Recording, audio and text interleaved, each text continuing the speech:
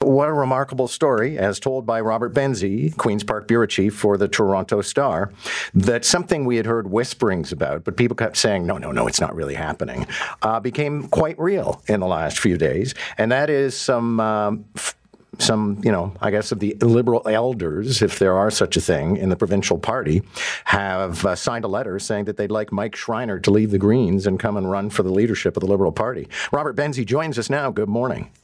Good morning, John. Okay.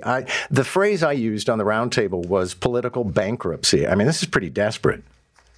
Well, it's an unusual situation. It's one of these things, John, and I think you and I have even talked about it over libations, the musings of political insiders, and wouldn't it be nice if we could have this person run for us or that person run for us?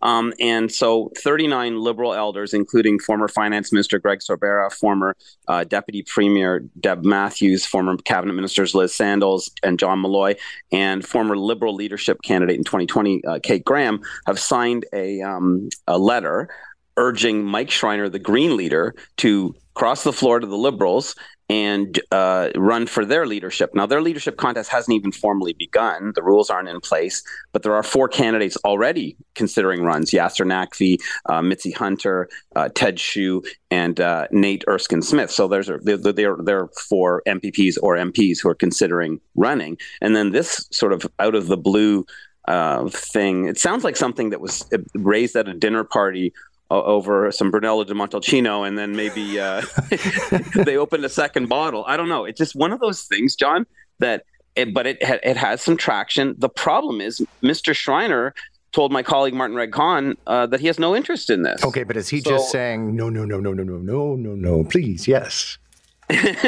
Maybe he's loving. Well, I know because Joe Cristiano was saying that he didn't want to come on this morning. He's going to talk tomorrow. Well, that's interesting. The fact is, if you wanted to put this to rest, he would have come on with you, with your large audience this morning, and said, "Look, this is not happening. It's flat. I'm flattered, but I'm the Green leader." And that's sort of what he told Martin last Thursday.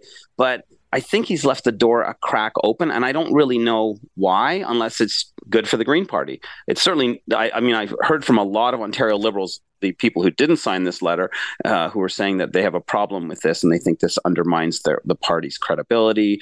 It makes them look desperate, as you say, and it also raises questions about, what are you saying to the actual field? I mean, Mitzi Hunter ran in 2020. Yasser Naqvi is a former party president, former attorney general.